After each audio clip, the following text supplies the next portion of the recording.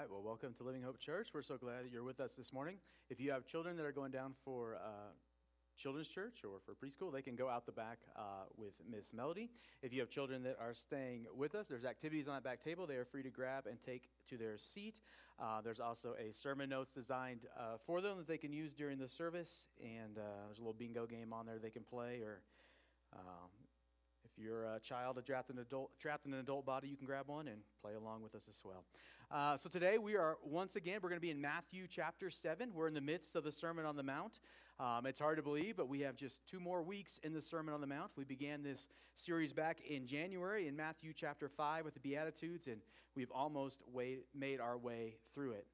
And throughout the Sermon on the Mount, we have seen Jesus challenge our assumptions of what it looks like to follow God. And he has called us to heart change and to love God as opposed to just religious action and religious hoop jumping. God doesn't desire simple rule following and box checking, but he desires for us to love him and follow after him. Since Acts chapter 1, when Jesus ascended into heaven, it was predicted at that time that he would one day return in a similar fashion. And since that day, people have been fascinated by his return. There are countless books and theories written about his return in the end times. There's all sorts of ideas and predictions about the end times, and anyone who tells you they know for sure how it's going to play out, well, they are lying to you. The Bible itself tells us only God knows how it will play out.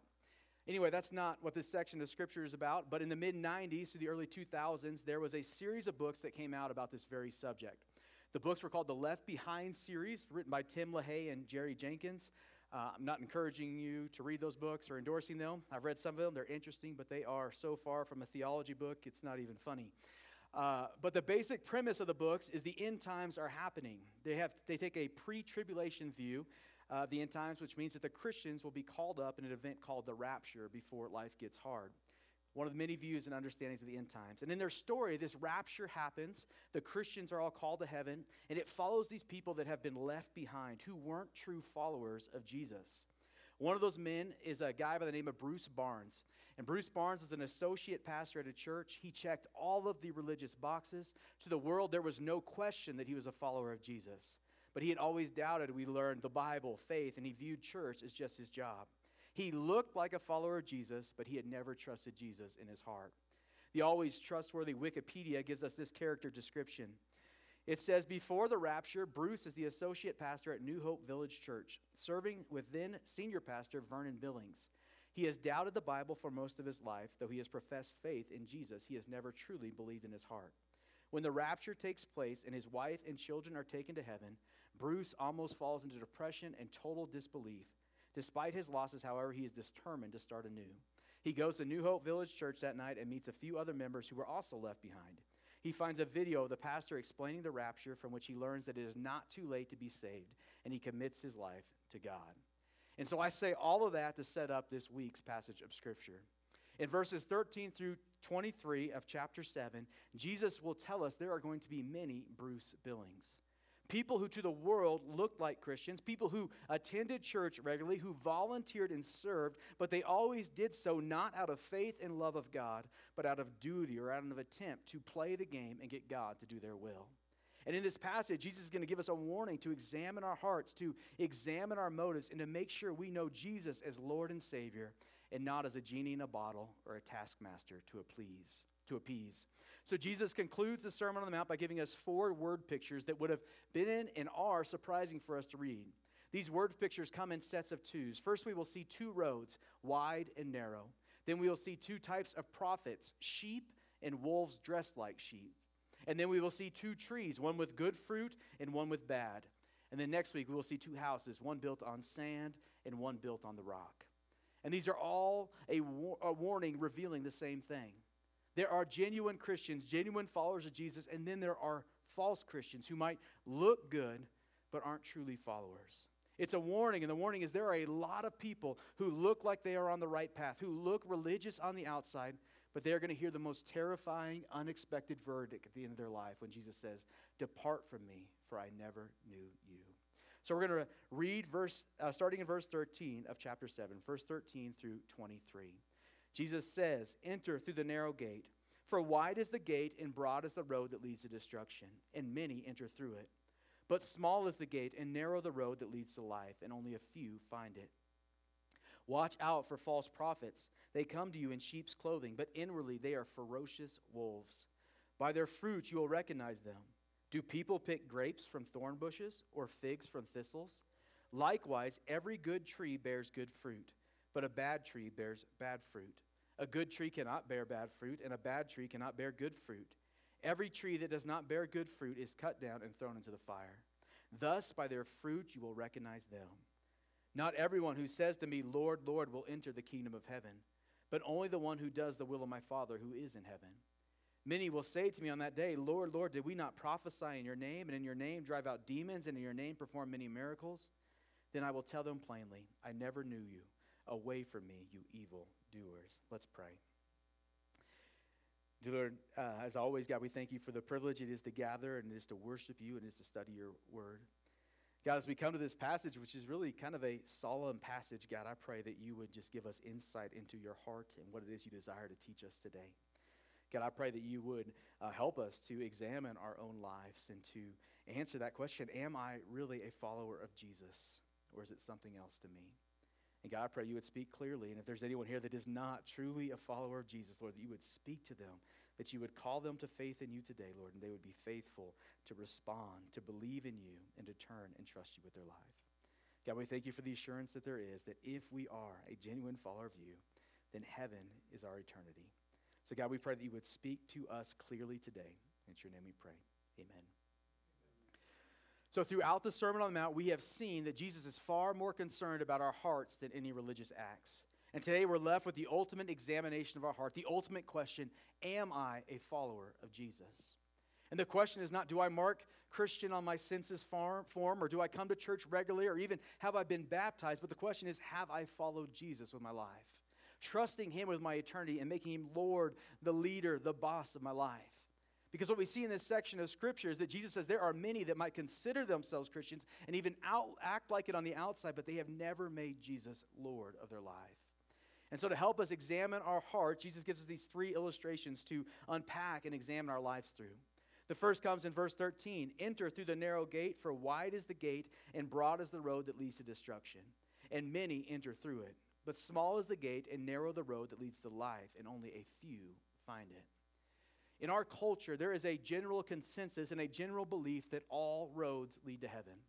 There's a belief that all religions, all beliefs, all roads, all efforts lead to heaven. But Jesus right here says quite the opposite.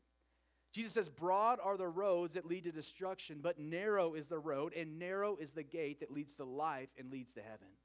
And that gate is narrow because the Bible tells us there is only one way to God and one way to heaven, and that is Jesus. In John 10:9, Jesus says, I am the gate. Whoever enters through me will be saved. In John 14:6, Jesus said, I am the way, I am the truth, and I am the life. No one comes to the Father except through me. So Jesus says here, and he says throughout his teaching quite clearly, I am the only way to life. I am the only way to a relationship with God. I am the only way to heaven. So that's our first point today. Jesus is the only way to life. He is the only way to heaven. But not only is the gate narrow because Jesus is the only way, but the gate is narrow because it takes sacrifice and surrender to follow Jesus. There is a cost to following Jesus. Following Jesus calls us to surrender our pride, to surrender our control, to surrender our ways and our desires for his, which are better and lead to life. The Bible tells us we come to Jesus with nothing, just simply as a sinner in need of a Savior. We don't earn our forgiveness. We don't earn our salvation, but it is through Jesus alone. Paul says it's by grace alone you have been saved. And so we have to evaluate our hearts and ask, have we ever surrendered our lives to Jesus? Have we ever given up control and trusted our lives to Jesus, our future, our eternity to Jesus? Or have we just said a prayer or played a game to try to get God to make our life better? And so Jesus says, narrow is the road that leads to life. And he says, broad is the road that leads to destruction. And he says, many will find it. I want to note real quickly a few things about the broad road. First of all, notice that the broad road is easy to find. It's a lot easier to find I-80 than it is to find a specific unmarked forest road or a specific unmarked two-track in the wilderness. Jesus says the broad road is easy to find. He says it will be crowded. It's like an interstate. It doesn't take any effort to find the broad road. The second thing we see is that the broad road is deceptive. The broad road will be embraced by the masses. It will seem like the best way to go. It will seem to be the way of happiness. It will be easier to travel in this life, but Jesus says it will ultimately lead to destruction. Proverbs 14:12 says, there is a way that seems right to a man, but in the end it leads to death. We see this in our world, in our culture every day.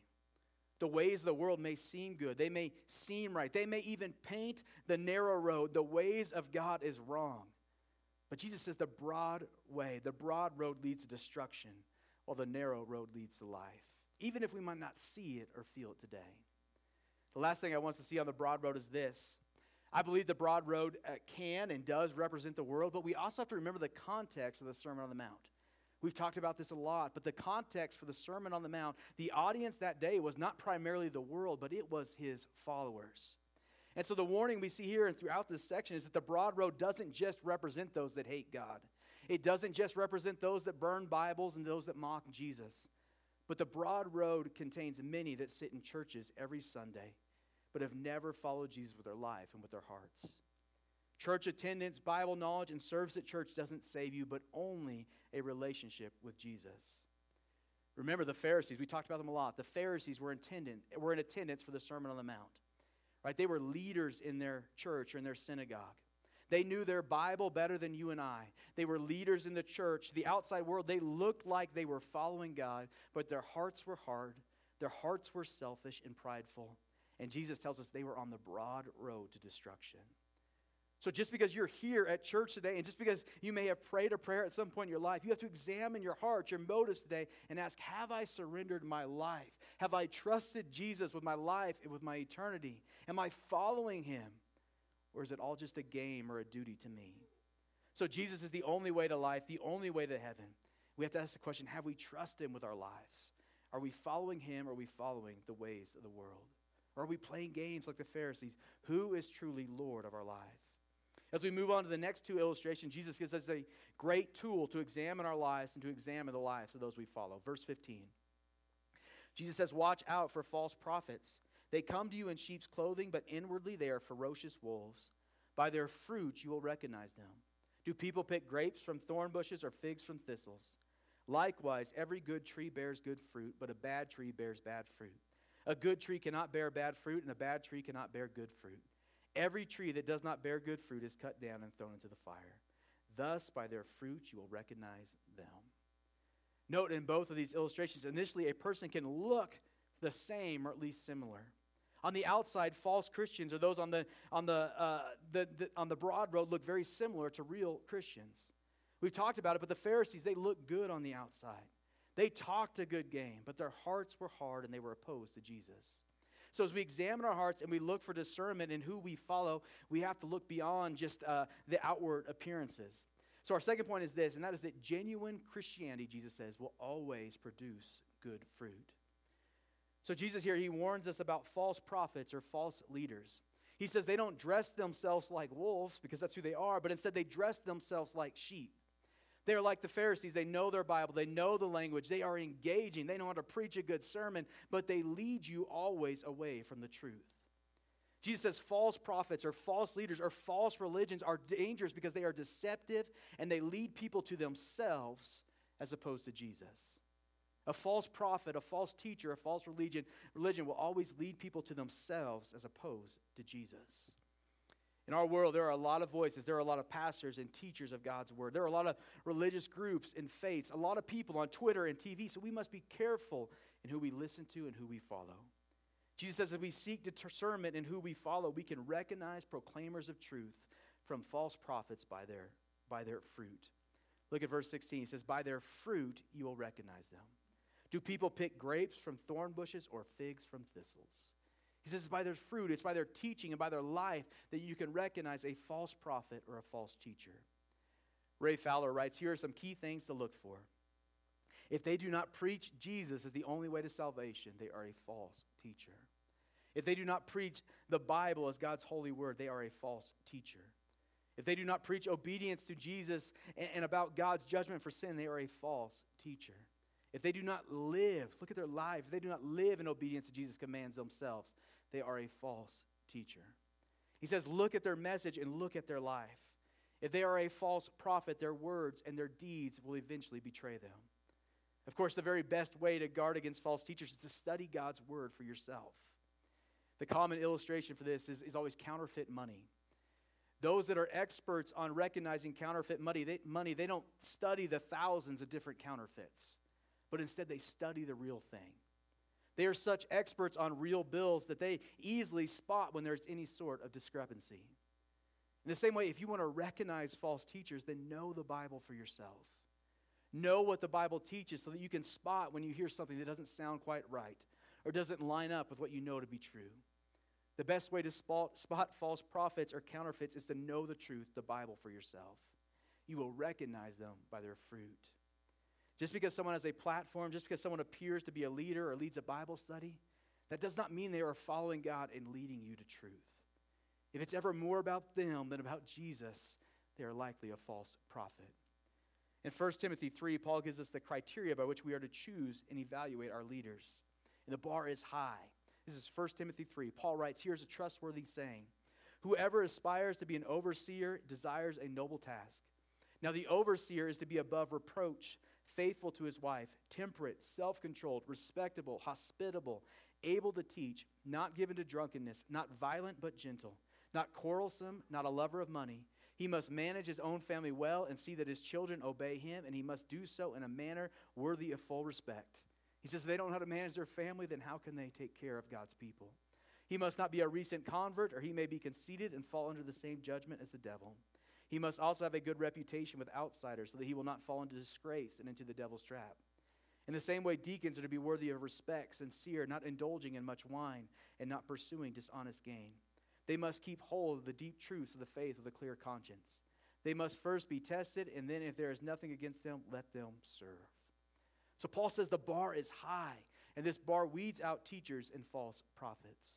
This bar should be humbling to anyone who wants to teach and lead others. This bar should reveal the fruit of those we are considering and following. This bar reveals those that are driven by pride, by title, by selfish desire, as opposed to a love of God. This bar reveals the fruit of one's life. And so Jesus says, be on guard against false teachers. And the best way to evaluate their teaching is to look at the fruit in their life, in their family, and in their ministry, and evaluate their teachings against the Bible. So Jesus warns us against false teachers, and he tells us to evaluate them by their fruit. But then he tells us we can apply this same principle to all people, including ourselves. Look at verse 17. Jesus says, likewise, every good tree bears good fruit, but a bad tree bears bad fruit. A good tree cannot bear bad fruit, and a bad tree cannot bear good fruit. So Jesus says to you, if you are a genuine Christian, if you are a follower of Jesus, it will show in your life. You cannot be a genuine follower of Jesus and not experience change in your life. If you are a follower, there will be change, Jesus says. You will look different than the world around you. He says, if you are a Christian, you will bear good fruit. This is one of the principles I always go back to if someone asks me, well, how do I know if I'm truly saved? The best way to see that is by examining your heart and examining your life and seeing, am I bearing good fruit? In John 15, Jesus tells a parable about trees and fruit. And in that parable, he says he is the vine and that anyone who remains in him, anyone who is connected to him, will bear good fruit. But anyone that does not know him and does not follow after him can do nothing, he says. So Jesus says if you are a true follower, then you will bear good fruit. But if you are not, you will just be an empty facade. You cannot bear good fruit if you don't know Jesus. So with that, how you start to define fruit, that matters. And if you define fruit in external, moral, religious ways, you're no better than the Pharisees. Because that's not how Jesus defines fruit. And so in Galatians 5:22-23, Paul gives us this description of spiritual fruit. He says, but the fruit of the Spirit, notice in this text, it's not the fruits of the Spirit, but it's not plural, it's singular. Meaning these aren't exclusive. You can't do some things, but not the others. He says, if you are a Christian, you will bear the fruit of the Spirit. He says, these things are this. But the fruit of the Spirit is love, joy, peace, patience, kindness, goodness, faithfulness, gentleness, self-control. And he says, against such things, there is no law. And so this is important for two reasons we examine our lives. First of all, this fruit we are bearing serves as assurance that we are indeed saved. We are indeed a genuine follower of Jesus. If we are growing in the fruit of the Spirit, then Jesus says that is only possible in him. And we can trust that we are his. So if we look back over our life and we can see Jesus growing us to love the things he loves, growing us in our kindness and our goodness and our faithfulness and our self-control, if he's growing us to be more like him, if he's maturing us to be more like him, then we can be confident in our salvation. There's assurance in this declaration. Jesus says, if you are producing good fruit, if God is developing good fruit in you, then you have to be saved. You have to be connected to him. On the flip side, this declaration gives us a measuring stick to evaluate whether or not we began a relationship with Jesus or if we've just been playing games. That flip side is in verse 21. In the last days, Jesus says, not everyone who says to me, Lord, Lord, will enter the kingdom of heaven, but only the one who does the will of my Father who is in heaven. He says, many will say to me on that day, Lord, Lord, did we not prophesy in your name, and in your name drive out demons, and in your name perform many miracles? And he says, but then I will say to them plainly, I never knew you. Away from me, you evildoers. And what this means is there will be some that played religious games, we've talked about it, that attended church every Sunday, that looked good to the world, but they never experienced the grace and forgiveness of Jesus in their life. People who lived their lives as a facade. They looked good on the outside, but their hearts weren't genuine. They played religious games to appease God, to remain in control, to leverage him for something in their life. Yet they never experienced the grace and forgiveness in a relationship with Jesus that saves. But instead they chose to control and try to earn their salvation. These people were like the Pharisees who looked good on the outside but weren't connected to the true vine, who their faith was all about them and not about Jesus.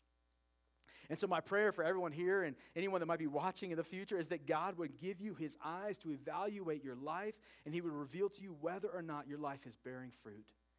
And if it's not, this passage says you are not his. You are not connected to the true vine. And if that's you, then my prayer is that God would make that quite clear to you today.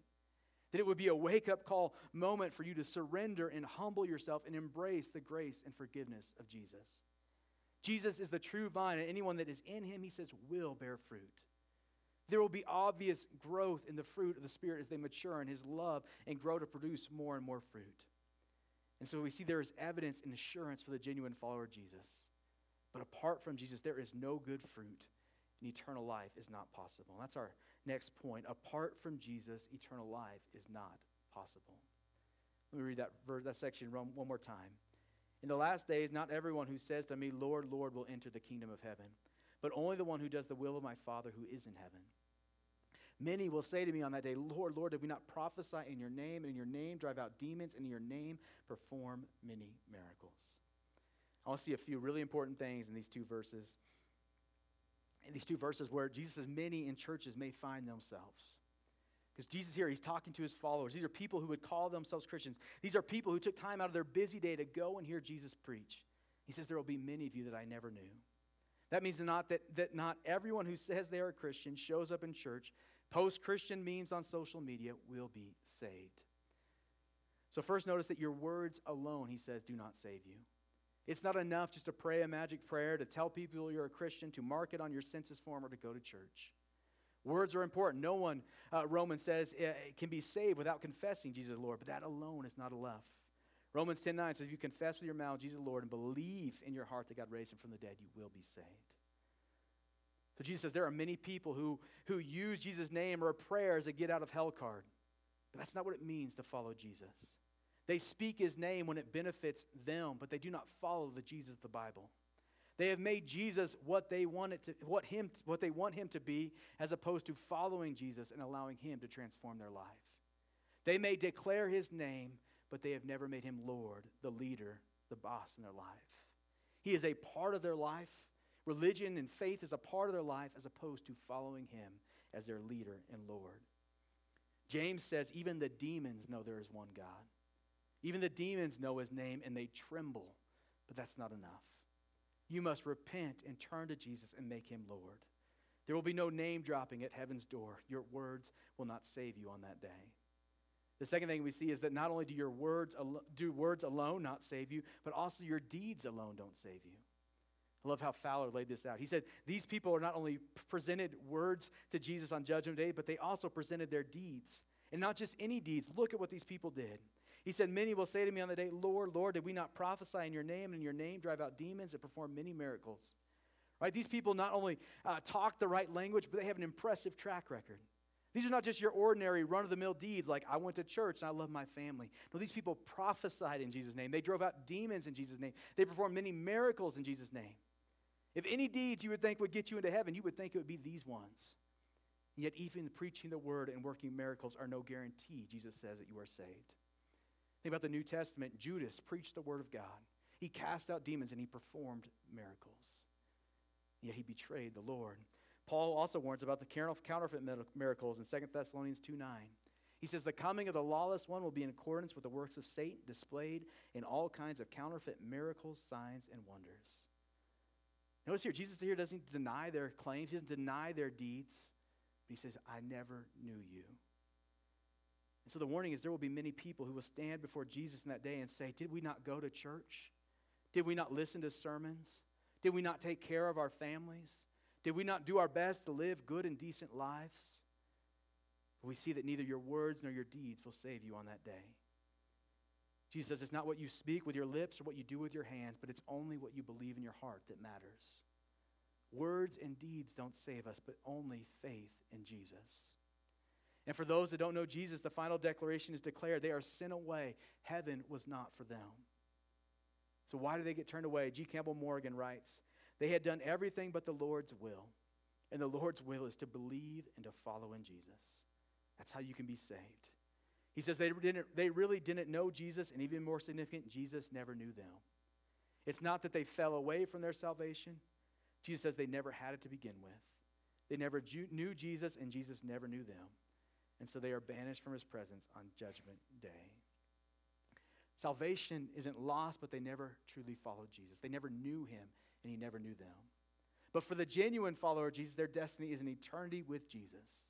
Jesus says here, those that don't know me, they will be sent away. But those who I do know, they will be with me in heaven. In John 10:14, Jesus says, I am the good shepherd. He says, I know my sheep, and my sheep know me. So the person who professes faith in Jesus and makes him Lord will enter heaven because of their relationship with him. And that's our final point. For the genuine follower of Jesus, heaven is their eternal destination. Jesus says, there will be many that tried to use me for gain. There will be many who went through the motions. There will be many that were a facade. But for those who genuinely followed after me, who believed in me, who repented and followed after me, there is no doubt where they will spend eternity. He says, I know them, I know their name, and they will spend eternity with me one day in heaven. And so as we begin to wrap up, we have to examine our lives, our hearts, our motives, and ask ourselves, am I a genuine follower of Jesus? Am I a genuine follower of Jesus? Have I trusted him with my life, or am I playing games and trying to earn my way to heaven? Am I a genuine follower of Jesus, or do I just call myself a Christian? Have I made Jesus Lord the priority of my life, or just a small part of it? Jesus here has issued 3 warnings about 3 ways we can be deceived into thinking we are okay and we're not. In the first instance, the world deceives you. The broad road looks good. It looks inviting. There are a lot of people over there. But he says it leads to destruction. In the second instance, it's false teachers or false religions who can deceive you. They sound good. Their teaching is attractive. They seem to have it all together. But they are really wolves in sheep's clothing. They are leading you to themselves and their ways as opposed to Jesus. In the third instance, you deceive yourself. These people thought they were going to heaven. They thought they were the real thing. They really thought that their words and deeds were enough. But Jesus sent them away because they did not believe and surrender and follow after him. And so are you a genuine Christian? Jesus says it's simple to know. A genuine Christian follows Jesus. He looks more like Jesus. And so if you're not following Jesus, then he says you're likely not a Christian. He says it's not a matter of do you go to church, did you say a prayer, do you do the right things, but do you know Jesus? He says, I am the way, the truth, and the life. No one comes to the Father except through me. So are you following him? And he says, if you are my follower, you will one day spend eternity in heaven with me.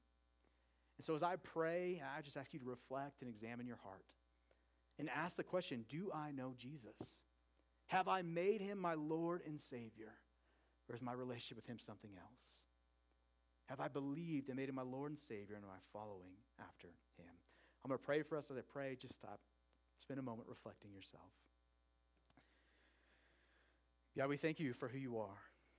God, we thank you that you have made a way that we can be forgiven, that we can experience life in you, that we can experience an eternity in heaven.